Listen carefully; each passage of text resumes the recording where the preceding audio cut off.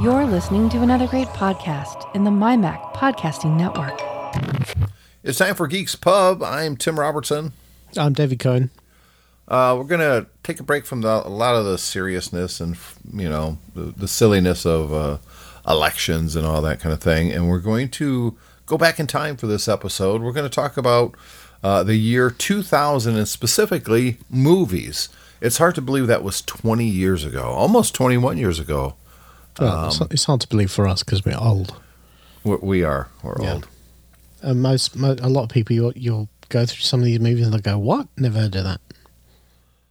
So I don't know. I think most of the people that are listening to 50-year-olds geek out about stuff probably has heard about every single one of these movies. That's right. But and I've seen all of them except one on this list. But here's the thing. So this is the problem with getting older, is that to us most of the movies on this list are classics and should be seen by everybody. And yet there are now, as you get older, every year there is a bigger percentage of people who not only haven't seen them, but also haven't heard of them and don't really care. Yeah, and that's true. And that's what makes you feel old. And you don't. It's not until you get old that you realise that that's what it is. That basically your frame of reference is so far in the past that there's a whole generation behind you who just didn't live it, aren't interested in going back and living it. So I imagine there are some movies on this list that if you and I sat down with our kids or even older people like college age kids and tried to convince them to see some of these movies, they would go, oh, maybe not. If it's on TV, sure, but they won't go. Yeah, most of them's not going to get. There's some that they've all watched. And then there's some that they've probably never heard of, like you said. But let's what would be interesting is talk about some of the cultural references that have come out of some of these movies, where people haven't seen the movies, they know the cultural references. And there's one in particular on here that I've spotted straight away. Well, I kind of about a year ago or so forced Brooke to watch The Breakfast Club because she made a reference to it and she had no idea that was where it came from. So I made her watch it and she goes, "Oh my God, I didn't realize that's where such and such and such and such started." Everything references that movie. That's amazing. And she loved it. She thought it was a great movie. So, and it's not, by the way, it's not a great movie. It was when you're a teenager, but when you're 50 years old and you watch Breakfast Club, you're like, oh, Jesus Christ. You have to, you have to be able to relate to it, and you have to be of a certain age to relate to it and feeling a certain way. We watch it now, and it's nostalgia. Yeah, exactly. That's the way it was. This is great. We watch it and think to ourselves, crikey, how often do I behave like the principal in that movie? Well, yeah. To a degree, obviously, it's amped up for the movie. But did you actually raid Barry Manilow's wardrobe?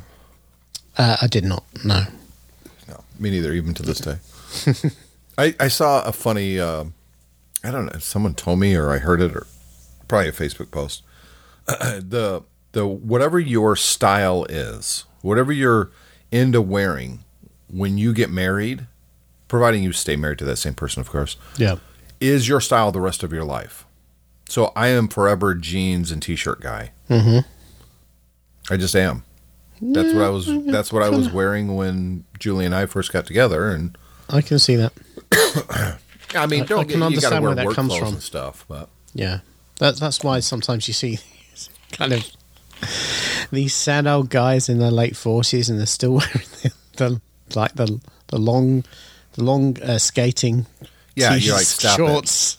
Stop it. Yeah, and a metal band T-shirt and a cap backwards, and you just think, guy, do you know what you look like? Usually it's a band they've never seen, by the way, in person. So let's jump in. We're going to take these in alphabetical order, not order of either importance to us personally or how much we enjoy the movie, and I don't really care how much these movies made. Who cares? It's not a foot race. But we're going to take them in alphabetical order, and obviously I didn't grab every movie made in 2000. I just grabbed the ones that I thought, you know what, I think these are probably the best. And David put in a couple, 4 honorable mentions. Yeah. We're going to start at the top, and that is Almost Famous. Directed and written by Cameron Crowe, with a quite honestly, a cast of actors and actresses who didn't really do a whole lot afterwards. None of them really became a household name, big actor, but I loved Almost Famous. I watched it again for maybe the fourth or fifth time about a year ago, and I really enjoyed that movie. It's kind of a love letter to bands of the 70s. Yeah. And it's well acted. You gotta kind of fall in love with Kate Hudson in the movie, even though, if that's your kid, ugh. I mean, as a dad, our job is to keep our daughters off the stripper pole. That's our job.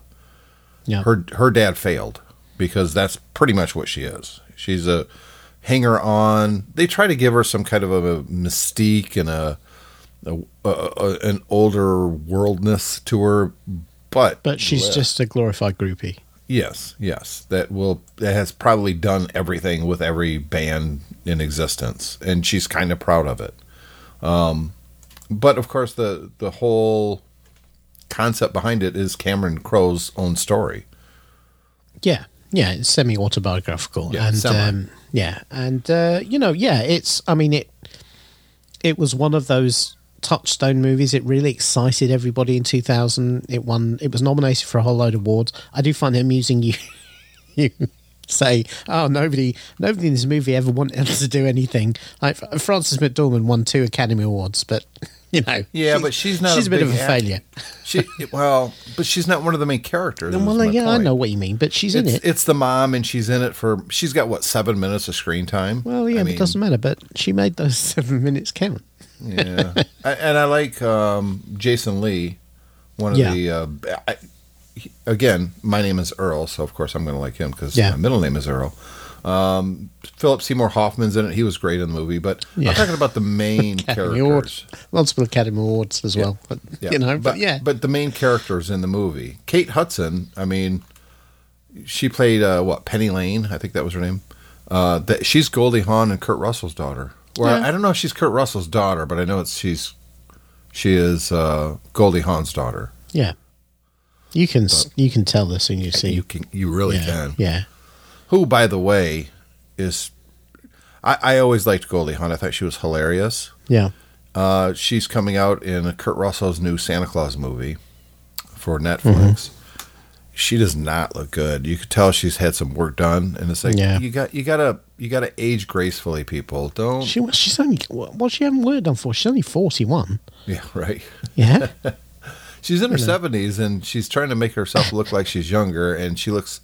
They say plastic surgery. She looks plasticky. Now, I don't want to be... You're talking about Goldie Hawn. Goldie Hawn, Oh, sorry. I thought you were talking about Kate Hudson. I was thinking Kate Hudson's in her 40s. Why does she have plastic surgery? No. Oh, Goldie Hawn. No. Goldie Hawn is...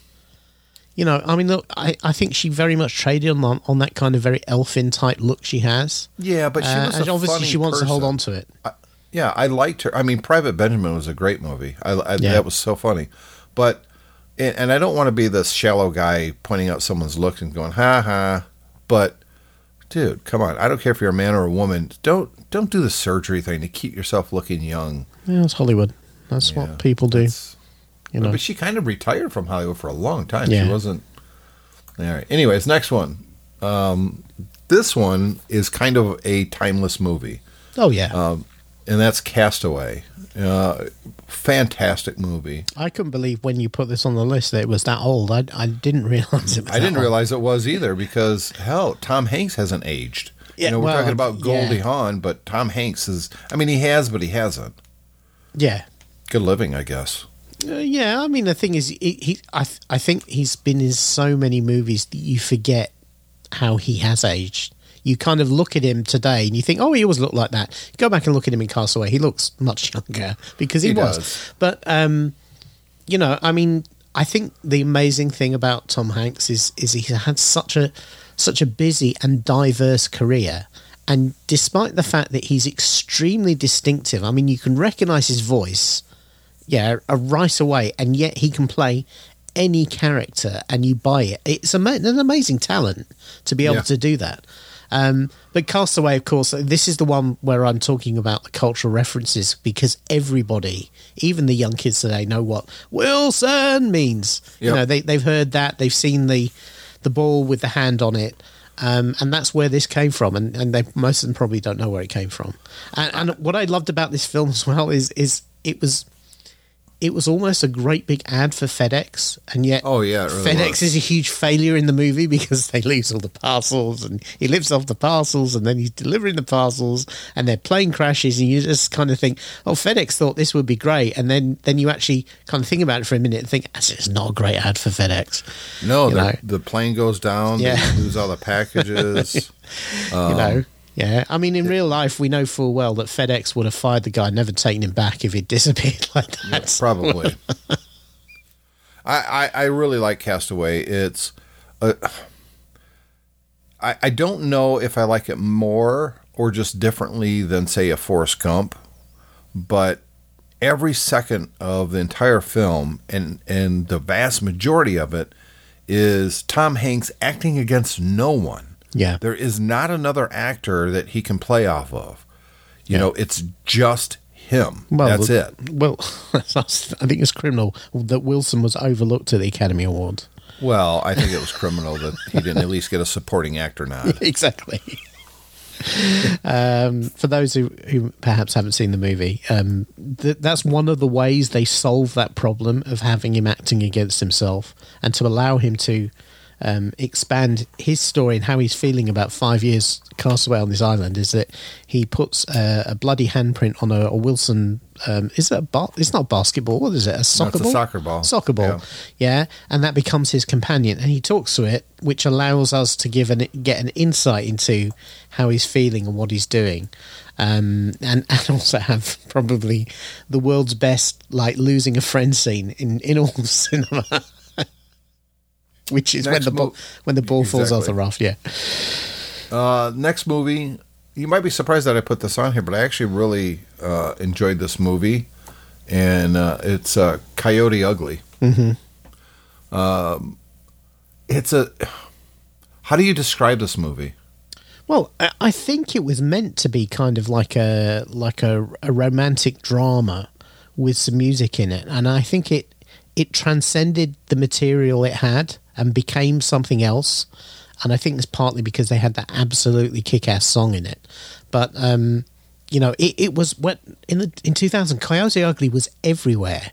I mean, it really touched something culturally because it really... Good-looking bartenders who shake their booties and whatnot. Yeah, dance on the bar. Tips. Yeah. Yep. And the main girl... Yeah, it's based was she ever in anything else? Piper Perabo? I think she's been in a few minor things, but nothing major. She didn't kind of launch a career off the back of it. Who didn't fall in love with her watching her in that movie, though? But again, I mean, it wasn't because she was necessarily acting her socks off on the screen. It was because, she kind of really fit the role of the kind of the lost musician trying to find herself and getting the guy and all of that. And then she figures out at the end that actually she's not meant to be a performer. She's a much better writer than she's a performer. And then she writes the song for was it Leanne Rimes? I think the Can't Fight the Moonlight was a song, and I think that was part of it. Is that, as I say, that song became such a monster hit, it kind of dragged the movie along with it, really. Yeah, but it had good parts too. I mean, John Goodman's in it. Who I always loved John Goodman. I mean, I say that like he's dead. He's not, but. It's one of those movies that I shouldn't like at all. Yeah. But I really did when it came out. Yeah. Next movie on the list, talking about cultural references, Crouching Tiger, Hidden Dragon from Ang Lee.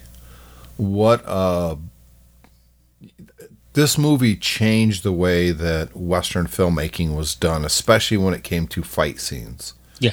And the thing is, 2 movies in 2 years. The Matrix in 1999 and with the whole bullet time thing, and then Crouching Tiger, Hidden Dragon with the whole wire type of thing. So what was unique about this movie really is that it kind of exploded the whole of Chinese filmmaking into the Western audience, because this is what's called a Chinese wuxia film, which is these epic Chinese stories told with this kind of balletic wire guided kind of mystical martial arts scenes and fighting scenes.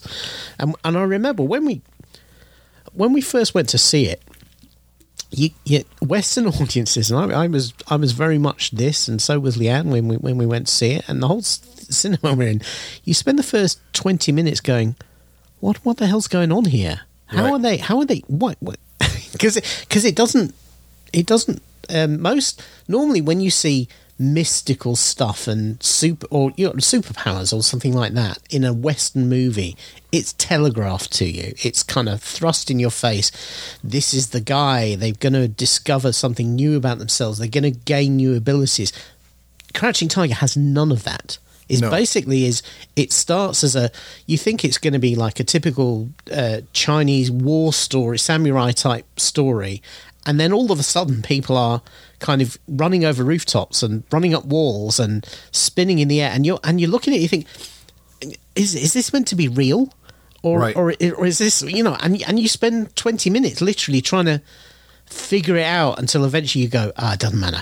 And once you get to it doesn't matter, the film kind of explodes into an amazing piece of filmmaking. But you have to get over that if you've never seen this before. And back in 2000, we had never seen anything like this before. The only people who had were people who'd watched bootleg Chinese movies on video, during the 90s, but it had never been in the mainstream cinema at all. No, and two big actors really became big in the U.S. because of this movie. Chow Yun-fat, who had he was a minor name up until this point, but and he did a few things afterwards, but he didn't become the big star mainstay in American television or movies. But Michelle Yeoh did. I mean, she's currently in Star Trek Discovery, and getting her own series because of it. Yeah, and you know what? I mean, first of all, she's somebody she's another one of these people who's fairly ageless. She has aged so gracefully, and she's still as kick-ass as she was back then. Wasn't she in the Crazy Rich Asians movie too as the mom? I believe she was. Yeah. Yeah. And I love Michelle Yeoh. I mean, she's she great. can. Yeah, she can do. She doesn't just do the badass stuff. She also does the. She can do comedy. She's got a very broad range, but.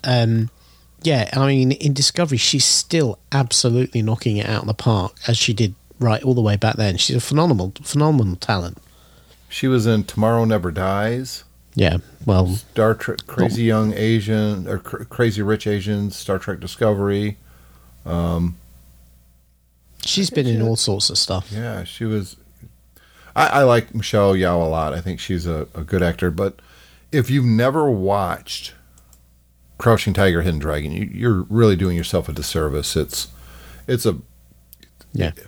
not a great movie, but it's a great visual movie. Well, the other thing about it is that it's so Chinese. I mean, it doesn't follow the story doesn't follow the kind of tropes you get in a Western movie, so you can end up being quite disappointed by the ending.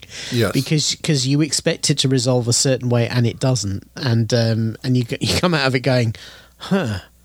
Oh wow! All that for that, and the reason is that's the way that Chinese movies are built. That's what Chinese audiences want. But really, the amazing thing about this is to bring that to Western audiences, and it changed Western cinema. It's like you say, it really did. Next movie, this is another movie I really, really enjoyed, and it's one of the rare ones that.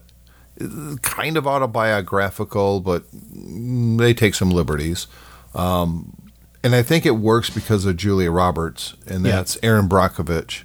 Erin Brockovich is a real person. In fact, she just made the news this week talking about politics. Shocker. But Julia Roberts in this movie, she couldn't play it any better. Well, she won. Yeah, she won loads of awards. She won a Oscar for this. Yes, well deserved, I think. But part of the reason, because this was the first time she started to play against type. She'd done a lot of the romantic comedies.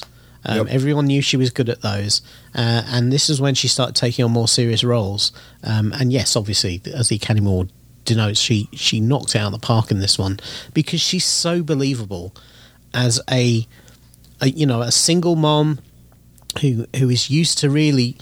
Pushing hard back against the system, and then she comes across just purely by accident this huge scandal, and she decides that she's not going to stand for it. She just decides it's not good enough to let this be brushed away. Yep. And she fights and she fights and she exposes this huge scandal. And yeah, it's based on a true story. Obviously, this is told for the drama, so that it's pumped up a bit. But nevertheless, a huge role for her. But you don't get a movie this good without a really good cast of characters. Aaron Eckhart, I think, is her the guy that wants. It's not her husband, but it's her boyfriend. And he, his supporting, not just as a supporting actor, but a supporting character in the movie, supporting her, watching the kids and stuff. So good. But as good as he is, I think, to me, one of my favorite parts of the movie, every single time he's on screen, is Albert Finney. Yeah. He's so good in this movie as the lawyer that just doesn't know what to do with Erin Brockovich. Yeah. He really doesn't. And until he actually accepts her help, it's just such a good movie. It really is. And it's hard to believe that was 20 years ago. Yeah, well, unfortunately, one of the hardest things about this is, despite what the real Erin Brockovich did, and obviously this kind of really publicised what she had done, we're still getting the same crap going on today, which is, big companies polluting the environment and covering it up so they don't have to pay out money to people. Yep. And it's kind of sad, really, that 20 years on we're still dealing with that. You live in a state where it's happened big time. With Flint. Yep. So, next movie is one that I did not see in movie theaters. I don't know if I saw Erin Brockovich in movie theaters either. I think that was one that I probably rented the DVD or something. But this one I remember watching on HBO probably a year or two after it came out. And I remember the circumstances. I didn't feel good one day at work. Got home, couldn't sleep, ended up sitting in the living room and watched this movie on HBO. Mm-hmm. And I was blown away how good it was. It had one of my all-time favorite actors, but the movie itself is just fantastic, and it's called Finding Forrester.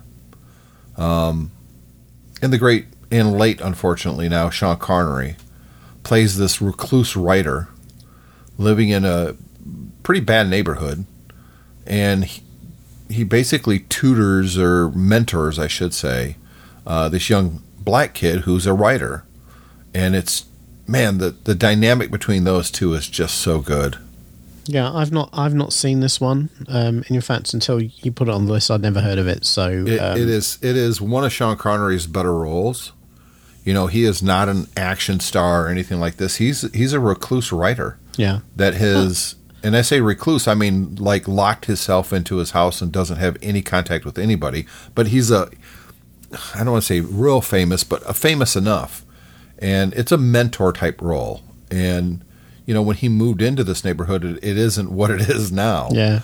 So it's really good. If you don't take anything out of this episode of The Geeks Pub, for you and those who's listening, David, search out and find Finding Forrester. Okay, will do. It is that good. I'm not going to say anything more about it because you haven't watched it.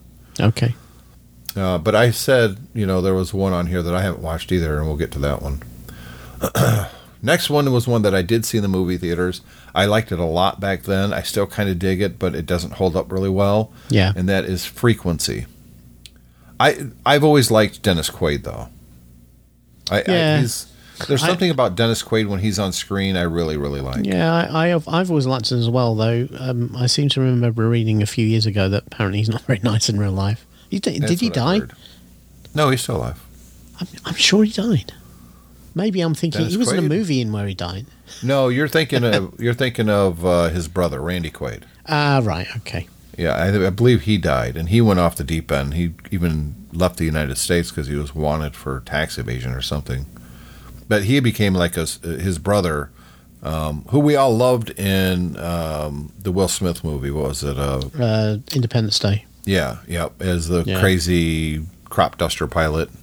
But in real life, that's him. He is that character. He went he went over the deep end. I mean, he looked like a homeless bum for the last 10 years or so. I mean, right.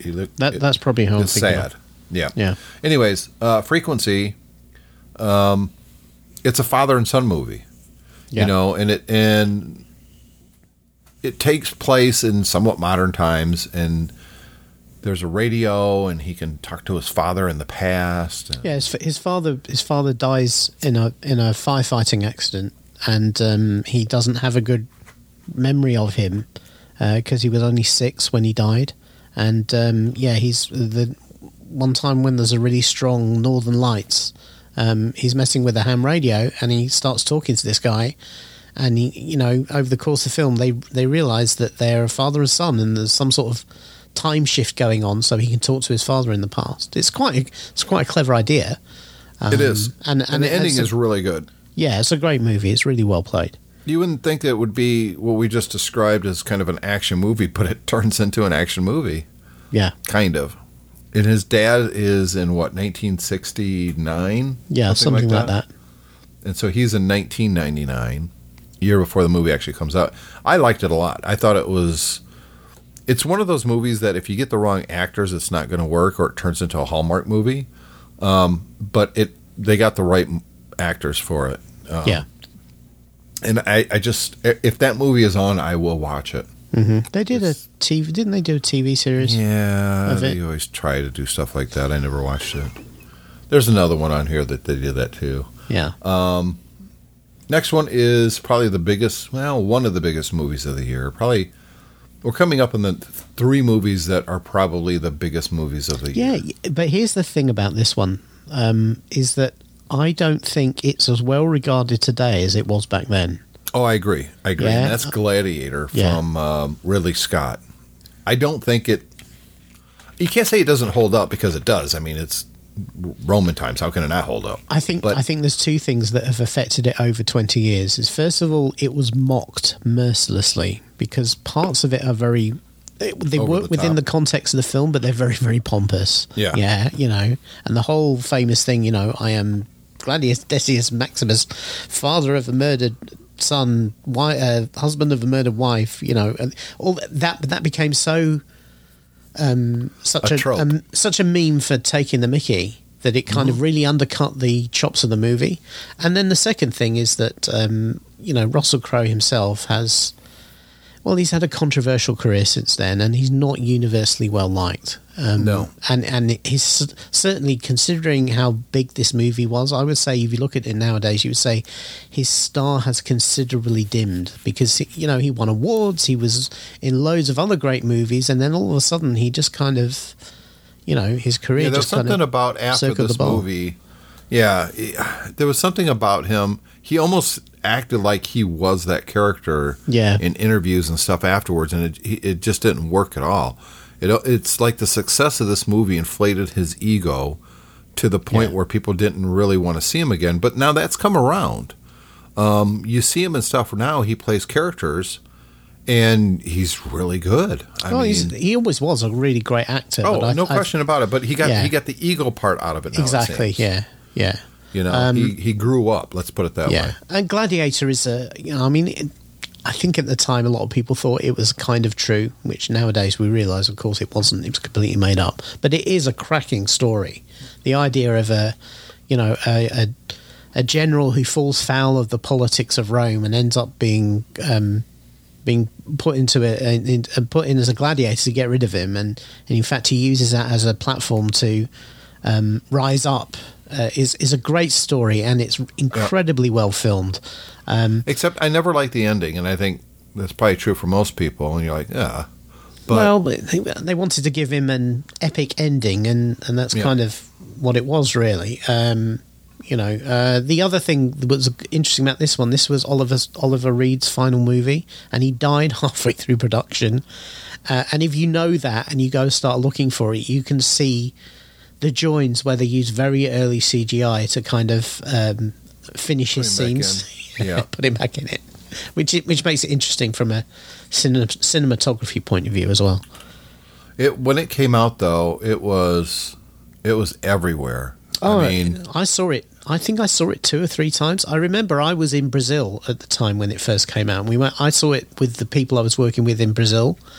I saw it there with subtitles, English subtitles. So then when I came back to the UK, I went with Leanne and we saw it again, obviously natively rather than dubbed into Portuguese. So yeah. Or was it? Excuse me. No, I tell a lie. It was English when I saw it in Brazil, but they had Portuguese subtitles. That's right. That would work better. Yeah. I learnt some Portuguese that day. You know, I can actually say I am Maximus Decius Gladius in Portuguese, but I won't. No. We'll probably get sued for copyright infringement or something. Next movie is a bad movie. Yeah. And it's really highly regarded in certain circles, and those certain circles is car culture. And it's the only reason that anybody likes this movie. Was this the beginning of Nicolas Cage's Mad Period, which he's still in? Yeah, he kind of. Yeah. This is where it's kind of started. So this is Gone in 60 Seconds. Nicolas Cage, Angelina Jolie. It's a bad movie. Even Robert Duvall can't save this movie, and I love Robert Duvall. He's a car thief, right? Yep. And he steals cars. I don't even remember the movie, because it doesn't matter. The only thing that matters is the car chase scenes in this movie, using a 1967 Ford Shelby GT500, which he called Eleanor. Now, the company who made that car, actually trademarked it and copyrighted it. So there was a YouTube channel that rebuilds cars, and they built an Eleanor, and they got sued, and they had to take every single episode off. They couldn't refer to a 67 Shelby Mustang as a Eleanor. It was copyrighted. It's horse shit. Well, yeah, there's a lot of problems with copyright law. Oh, fuck them. There's a couple of things about this movie for me.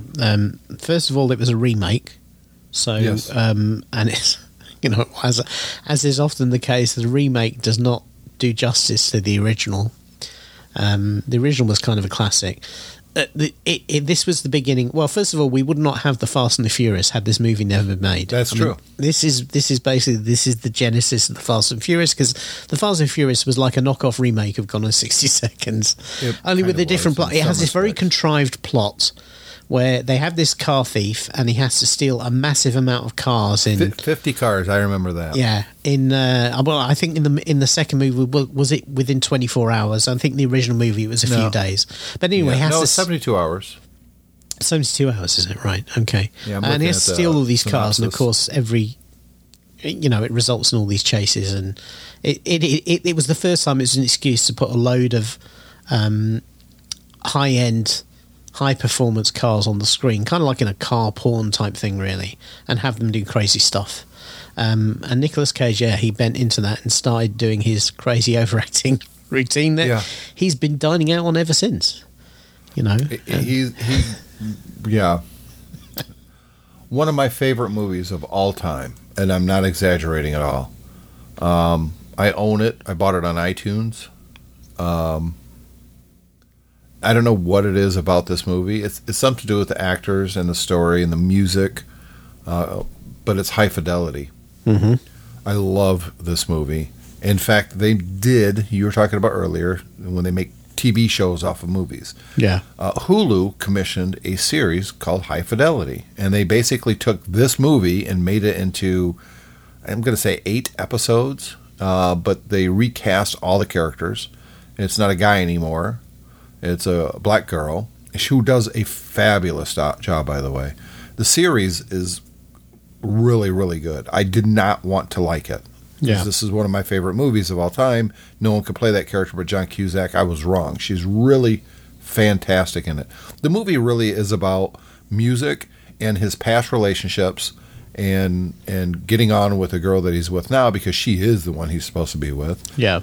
He runs a record store, and I actually saw that record store in person. It's in Chicago. It's not New York.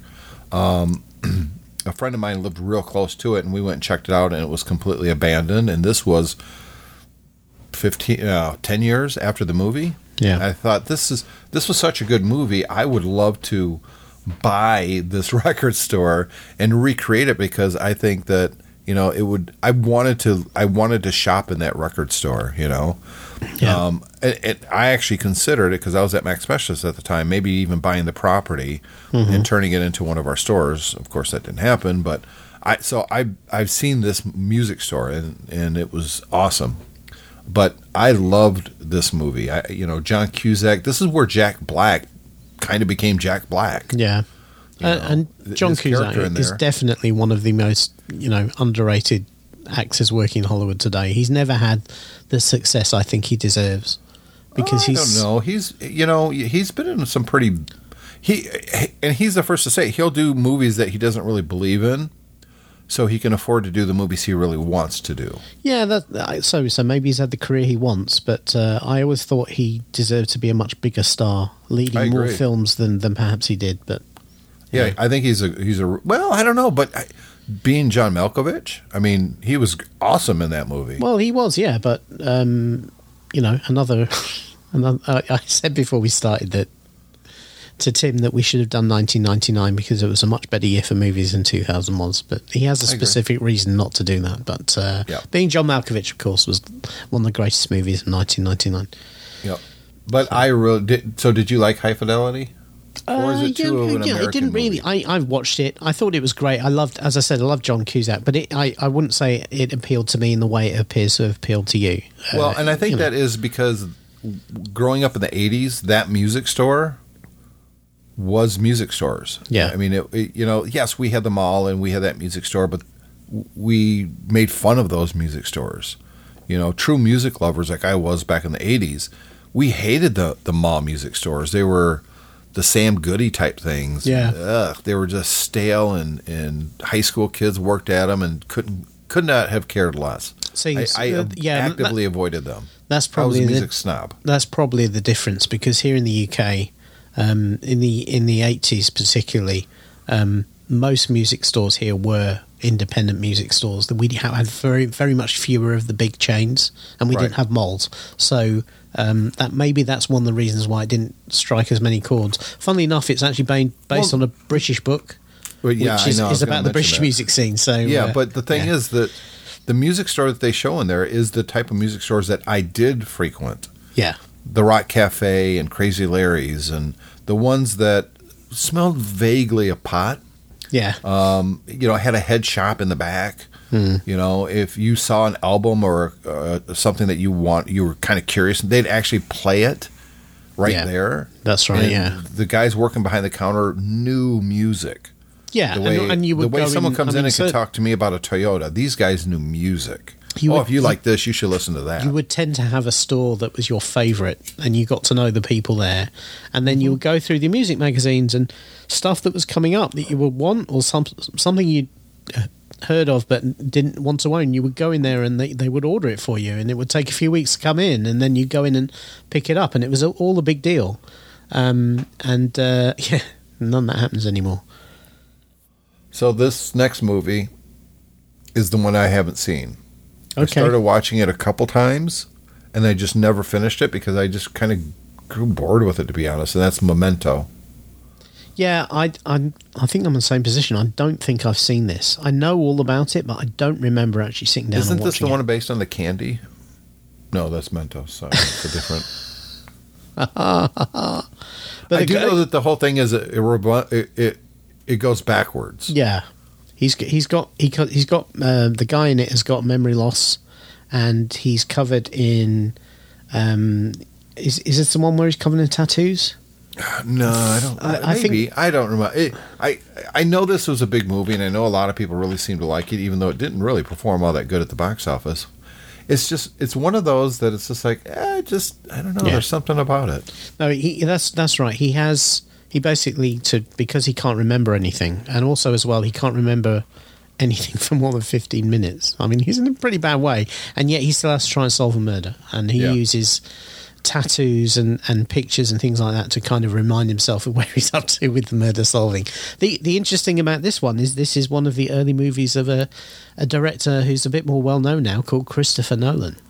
Yeah, I mean, this is the movie that he attributes to getting stuff like the Batman movies later in his career. Yeah, exactly. And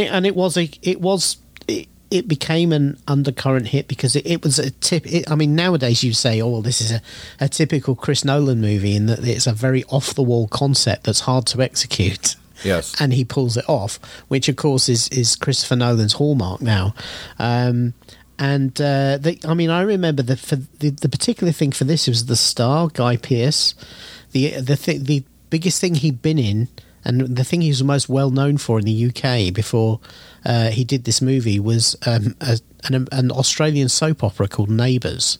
Yep. Right, and Neighbours was on every day in Britain in the afternoon in the 80s, and it became like certainly in the student crowd, but everybody pretty much, Kylie Minogue came from there, the pop star. Yep. And it was one of those things there. Everybody kind of watched it, and everybody knew about it, and everybody knew from the 80s all the actors who were in it, and he was one of the actors, and we're going like, wow, that guy from Neighbours is now in a big movie. Yeah, wow, Always, and nowadays it's the opposite, but yeah, he's had some pretty big roles since then. I mean, he's a major. He's definitely a movie star. Yep. He was the bad guy in the Iron Man movie, in Iron Man 3. He was, and it was a bad movie. It was bad. Yeah, he was overacting a bit there, but by all accounts, he was very good in Memento. So there you go.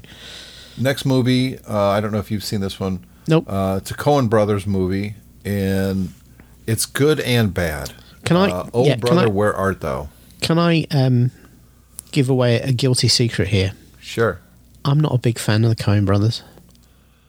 They're hit or miss with me. Some people swear by them that they're all that, and I think some of their stuff is, some of them isn't. But even Fargo, their breakout hit, I didn't really like it very much.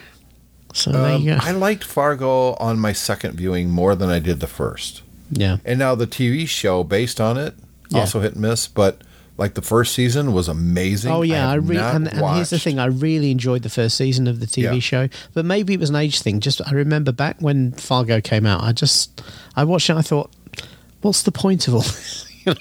It was all very old. Anyway, and that means I haven't seen Oh Brother, Where Art Thou, because I've never been that big a fan of the Coens. I watched it once. I remember laughing at a few parts, but for me, what really stuck out was George Clooney. That he's a dumbass in this movie, and he's stupid, and it was completely against type. He was, he's Danny Ocean, Yeah. He was Batman at one point, a really bad Batman movie.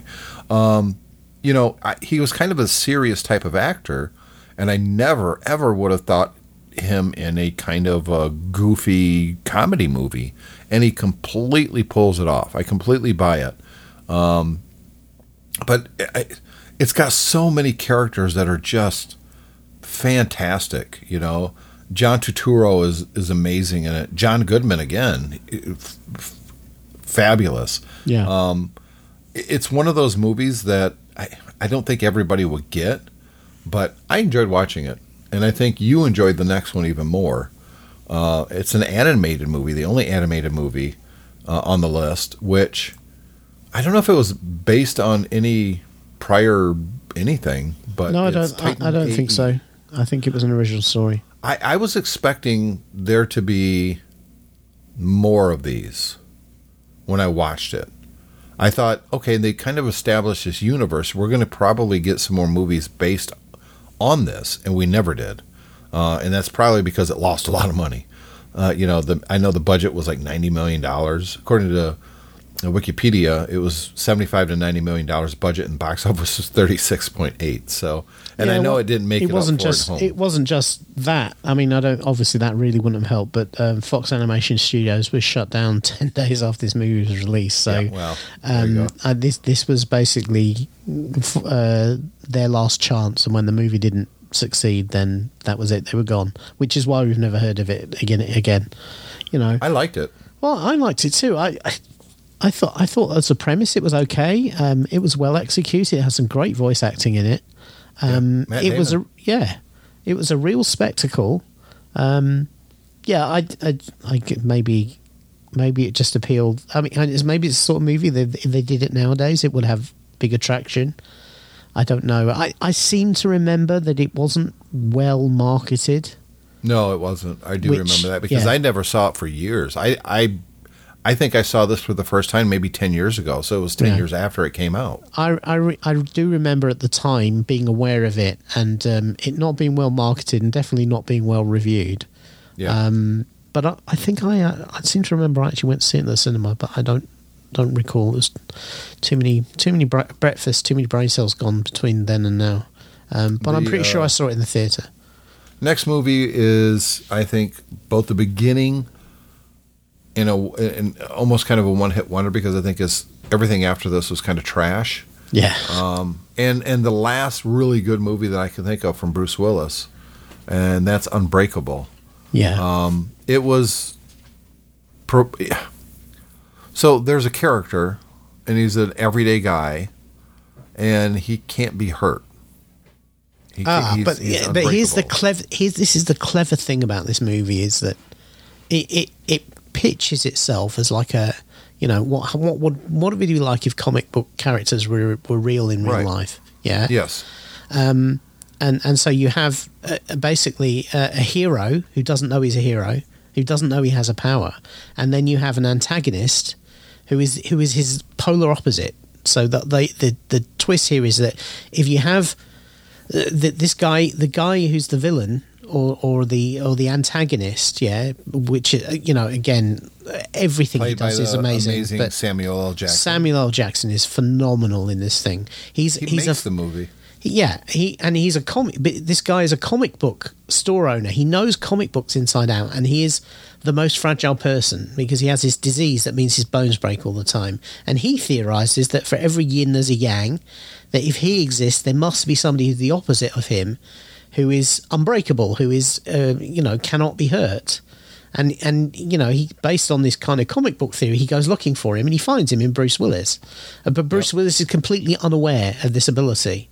Well, he is, but he isn't. Yeah, and he's almost like repressed it, hasn't he? Yes. And then it kind of explores this, and it puts. But the point is, through the whole thing in the movie, you're never really sure whether it's real or not. This is the clever thing that Shyamalan pulls off: is you're not really sure whether actually this guy is exploiting circumstance and luck and that sort of thing to try and claim that everybody's killed on a train accident except him. Except him. He walks away with that scratch. But then you kind of think, well, yeah, but that could just be luck rather than him we've heard of that in real life. Yeah, exactly. There's a horrific accident, and here's this child who is completely not a scratch, and everybody else is dead. You're like, how the hell does that happen? Yeah, and so it follows his development. Bruce Willis's character's development as he's stuck. The thing is, it all becomes, well, does the reality of it really matter if the person believes it to be true? Because he starts behaving as if it's true, and things happen. Mostly because of his son. Yeah, exactly. His son his family is dysfunctional. His family is falling apart, and this realization and this idea kind of gives him a kick up the backside, revitalizes him, improves his relationship with his son and ultimately with his wife. And at that point you start thinking, well, does it really matter if it's real or not? And it's not till the end you really get a definitive answer of whether it might be real or not. And of course, being an M. Night Shyamalan movie, there's a huge twist at the end, which is also. It's one of those things that nowadays we probably see it coming, but back then you didn't necessarily see it coming. And it is just it's almost a perfect comic book movie without having, the kind of the Marvel approach of villains, heroes and villains with powers and that sort of thing. The powers are all very understated, and it is very, very interesting. It does have some phenomenal scenes in it. That scene where Samuel Jackson's character falls down the stairs because he's trying to chase after the bad guy, the notional bad guy, is so well shot, and it really brings out how awful this condition he has is. Well, remember the other part of the Bruce Willis character, David Dunn, right? Is that it? Yeah.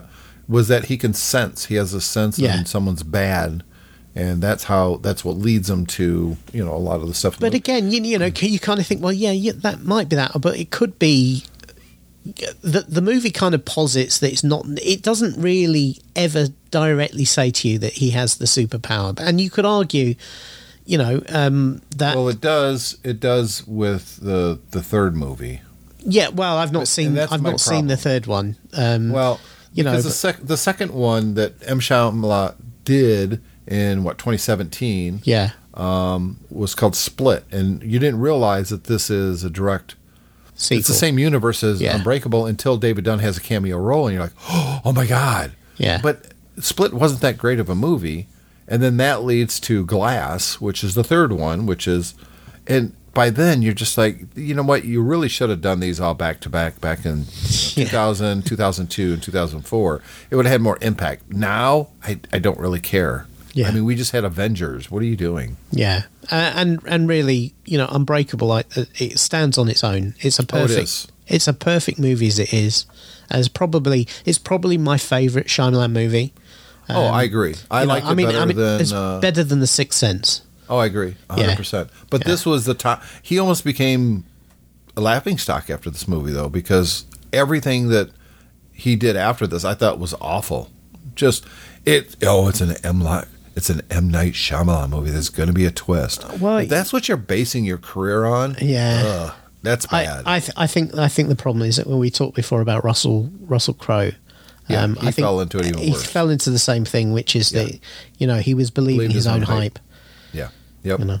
It's sad, but what wasn't sad was a movie that came out in the summer blockbuster.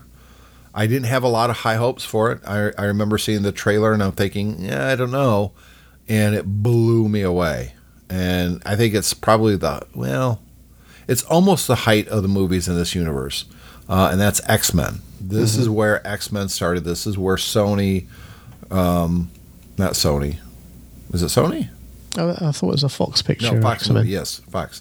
Really started making big money off of Marvel properties.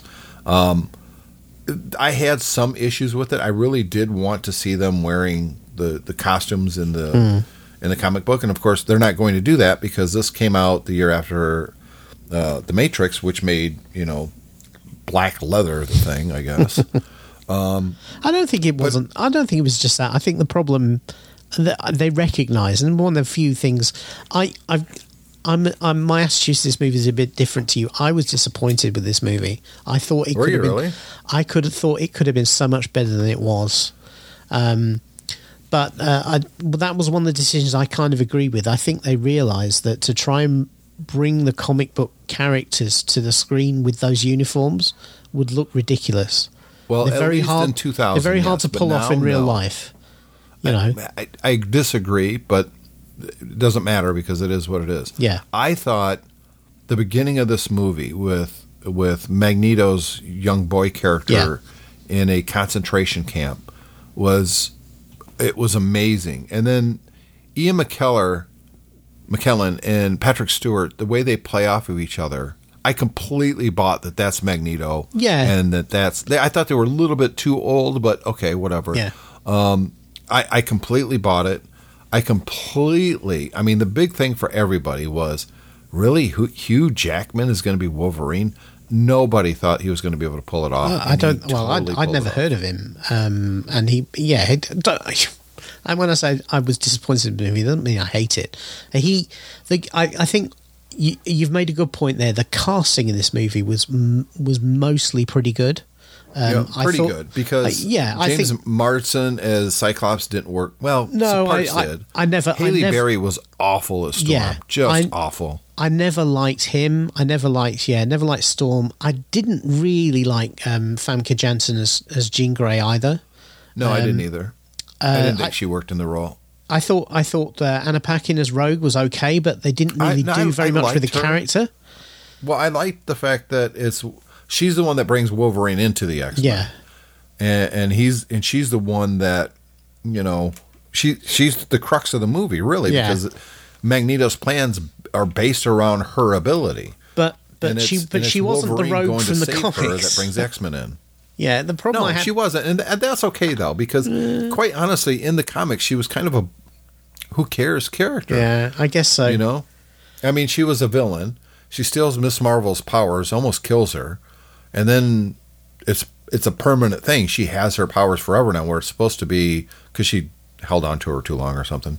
And then she joins the X-Men, and it could have been really good, but they just didn't really, because she never felt like she was a good person, and they could have really explored that. And I think it would have been better if she would have went back to being a bad guy. That would have been mind-blowing. Here's someone that was a bad guy, tries to do a good thing, you like her, but her character is the character, and she really is. She's a rogue. She goes back to being a bad guy.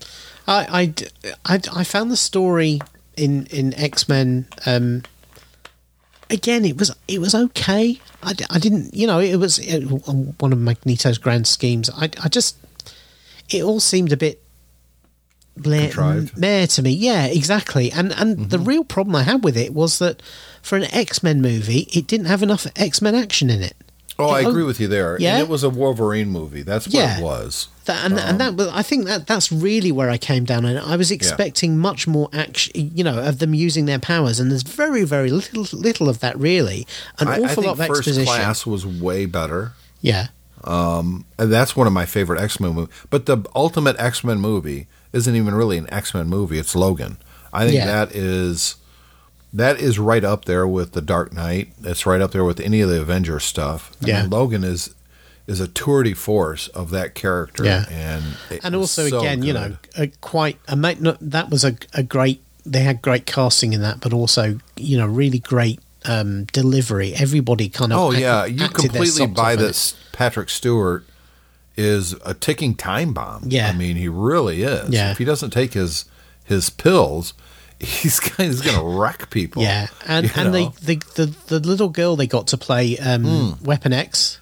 She was so good. She's in the new BBC Dark Materials series. She's a little bit older now, but she's still a phenomenal actress. Real intensity.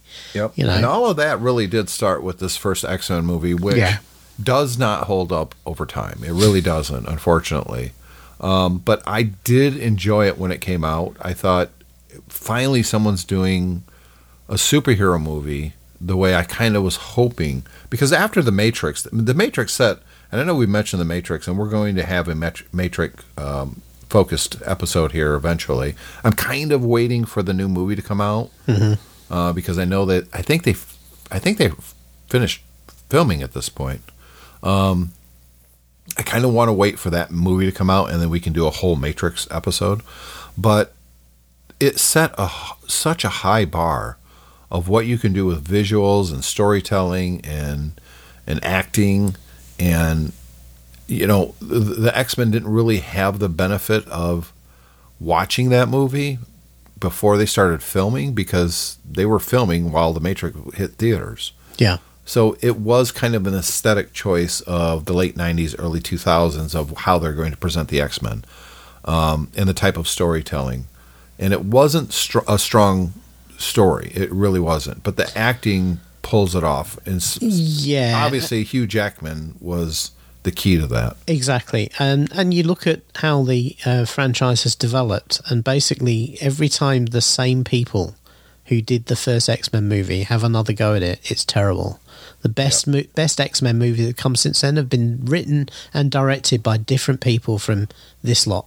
So, well, and plus the whole thing with one of the big problems for me when I go back and watch some of the early X-Men movies is Bryan Singer knowing. Well, of course, that's part of the problem is you have this really horrible person is behind it, and directing the things it. He was accused of, and the way he treated actors and actresses on set. Halle Berry has a pretty bad story about that. And Simon Kinberg, who's the writer and producer on this, has written all the bad X-Men movies and been involved with them. Yep. So thank God Marvel owns this property now. I mean that's really exciting to see what happens when they. But here's the thing: do you bring back Hugh Jackman? He said he's not going to do Wolverine anymore. Isn't he too old now? I don't. Well, not. I mean. Well, the whole point about Wolverine is he's meant to be an ageless character because he's immortal. Right. So he's too old for it. I agree, but can you ever see anybody else as Wolverine? We could have said that about Batman, but of course we can see a lot of people as Batman. You can always not see it until you see it. So, But don't get me wrong, it's going to be a very, very... I pity the actor who decides to take that role on again, because obviously you now have an iconic portrayal in what, 8 movies? Yeah. You got to almost go with an unknown at this point, don't you? Yeah, you do, yeah. But even so... well, but do you just, if you're Marvel, do you pretend none of that ever happened? Or do you somehow incorporate that into the Marvel Universe and just bring those characters over? Which is what I think they're going to do with the Fantastic Four. Well, I think they're all a bit too old now. I mean, everybody who's in those movies but do you pretend those movies didn't happen? Yeah. But I think you have to. Yeah, I expect they probably will. But, they probably... I would imagine Marvel would want to retell the whole Rise of Mutants storyline and the people's reaction to them in their own way rather than necessarily take... And I think you're going to see the beginning of that in probably Doctor Strange. Yeah, maybe. So with that, we're going to wrap up this episode of The Geeks Pub. I enjoyed it very much. I did too, though you didn't mention Big Mama's House, which disturbs me. Well, no, let's quickly go through your... I forgot. I said it at the beginning. Right. You had 4. Yeah, let me explain, first of all, the thing about Big Mama's House is, so in 2000, I was working on this stuff that I was doing in Brazil, and Leanne was looking after her mother, who wasn't that well, down in near London. And I remember one day she came up to visit me in London while I was working there, right? And I had a meeting to go to. She said, right, I'm going to go to the movies and then we'll have dinner together. And she just walked into a movie theatre and she selected the first thing she saw, which was Big Mama's House. And she came out. She was so angry with herself. She said it was so terrible. And I just had to sit there and watch it. Because I hadn't anywhere else to go. And so that was... your top 4, number 1. Oh, these aren't top 4 because I've got my tongue in cheek with a couple of these. But Pitch Black was a movie that I saw in 2000, made a great impression on me. So this is the movie that introduced the character. What's his name? The character that Vin Diesel plays his character, Riddick. Yes. Riddick, yeah. This is where the character of Riddick came from. And the idea of Pitch Black, it's kind of like a horror movie. They crash on this planet, and it's populated by these... when it goes dark, then these horrible creatures come and start killing people, and they have to try and get across the planet to another spaceship to get off it. It's actually a pretty good movie, but this is when all of a sudden it's like, Vin Diesel, who the hell is this guy? Oh, this guy knows what he's doing. Riddick, the character, if you've ever seen any of the other movies, is not quite as good, but the character itself is very interesting. He's a anti-hero convict who has these weird eyes that allow him to see better in the dark than anyone else. That's kind of one of the tricks of this movie. But he just acts his socks off on the screen, and you saw this and you thought, one day this guy's going to be a huge star. And sure enough, Fast and the Furious came along, and now he is. But this is where he came from, and it's actually a pretty good movie, and I remember enjoying it very much in the year 2000. Another one is Final Destination, which is not necessarily the world's greatest movie, but as an idea, I thought it was really, really cool, because it just becomes an excuse to do the typical horror movie thing of kill off your characters one by one. What Final Destination does is, because the conceit of the movie is that these people have cheated death and death wants its comeback, is that every single death you see, they can really have fun with it. They make it, it's almost funny in some way, and they all come very unexpectedly, and it's a bit of a ride, and I thought it was very refreshing in the year 2000. So there's that. And then one of my favourite movies from 2000 was Chicken Run, which is the Aardman Animations movie about... Wasn't it claymation? Yes, claymation, yeah. That's how they do most of their movies, all of their good movies anyway. I like that it was a caper or escape movie. Exactly, yeah. It was very heavily inspired by The Great Escape, only it was with chickens.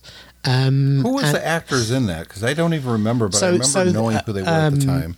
What's his name? Mel Gibson was the American kind of hero character who turns out to be a fraud. Right. But then everyone else was all British character actors who you would never have heard of. I remember Mel Gibson, though, yes. Yeah. But you know what? I watched it not so long back, and it still really holds up. It's a very, very fun movie. And it is a real kind of caper. It's very funny. And very good characters, and it's pretty good. It's probably I'd probably rate Chicken Run over some of their Wallace and Gromit movies. You know. Yep, I agree. So, do you think Battlefield Earth was the end of John Travolta's seriousness as an actor? The reason I put Battlefield Earth in here is because it is widely accepted to be one of the worst movies of all time, and it's so bad. Yeah, and here's the bad part is the first couple books were actually pretty good. Yeah, well, this is the thing. What I like about Battlefield Earth is it really punctured the hubris of Scientology, because Battlefield Earth is based on the science fiction books that L. Ron Hubbard, the founder of Scientology, wrote, and basically what he was writing was what he based Scientology on. Yeah. It's this kind of epic thing, and the movie is so bad because it's so incoherent, and they threw a lot of money at it, and yet they still can't make anything good out of these terrible, terrible ideas. And it's all made the worse from the fact that the first two books in the series, though, was actually not too bad. Well, yeah, you wouldn't know it from watching this movie, though, would you? No, it was awful. Just awful. And the thing is that everybody who's putting money on the screen, including Travolta himself, who's a big Scientologist, they're so serious about it, and they just don't see how funny it is. Well, in the book, how ridiculous the character it is. that Travolta plays is a dumbass. Yeah, exactly. He's a dumbass, and they don't, for whatever reason, because it's their messiah, the author, they have to take it super serious. I don't think it's that. I think the whole point about them uprising against the aliens was meant to be the point of Scientology. So right. I think they deliberately made him a dumbass, but they didn't realise that actually by doing that, they made the whole thing completely and utterly ridiculous. But no, I mean, in the book, though, that main character is kind of a dumbass. The bad guy. He is. Yeah. He's stupid. He falls for the dumbest shit. You can't argue with the Bible. That's the problem. That's the problem. So yeah, if you want to see the worst movie of all time, then 2000 was the year. Battlefield Earth is your day. And yet it still had some of the, I don't know, would you put any of these movies we went over as some of the greatest movies of all time? I probably would. Some of my favorites, absolutely. I would just simply go back to High Fidelity. It's one of my favorite movies of all time. I think some of these were extremely influential. Yes. I don't think any of these, well, I said it, didn't I? I said that the year before was way better. I agree. Was way better. Castaway, though, I mean, that is. I don't know if I'd say one of the greatest movies of all time, but I'd probably rank it one of the top 200. Oh yeah, and don't get me wrong. I think there's several movies on this list you find in a top 100, top 200 list. You're going to thank me in the next week when you go out and search for and find Finding Forrester and watch it. You almost have to. I mean, Sean Connery just died not too long ago. Yeah. Okay. Last month. And, I shall do that. Yeah. It's a super underrated Sean Connery movie, and he's one of the main characters, but the movie doesn't follow him. Yep. You'll see what I mean. So with that, once again, we'll wrap up this episode of Geeks Pub, and we'll see you guys in 2 weeks. And next week we'll be here on Tech Fan. See you then, David. See you then.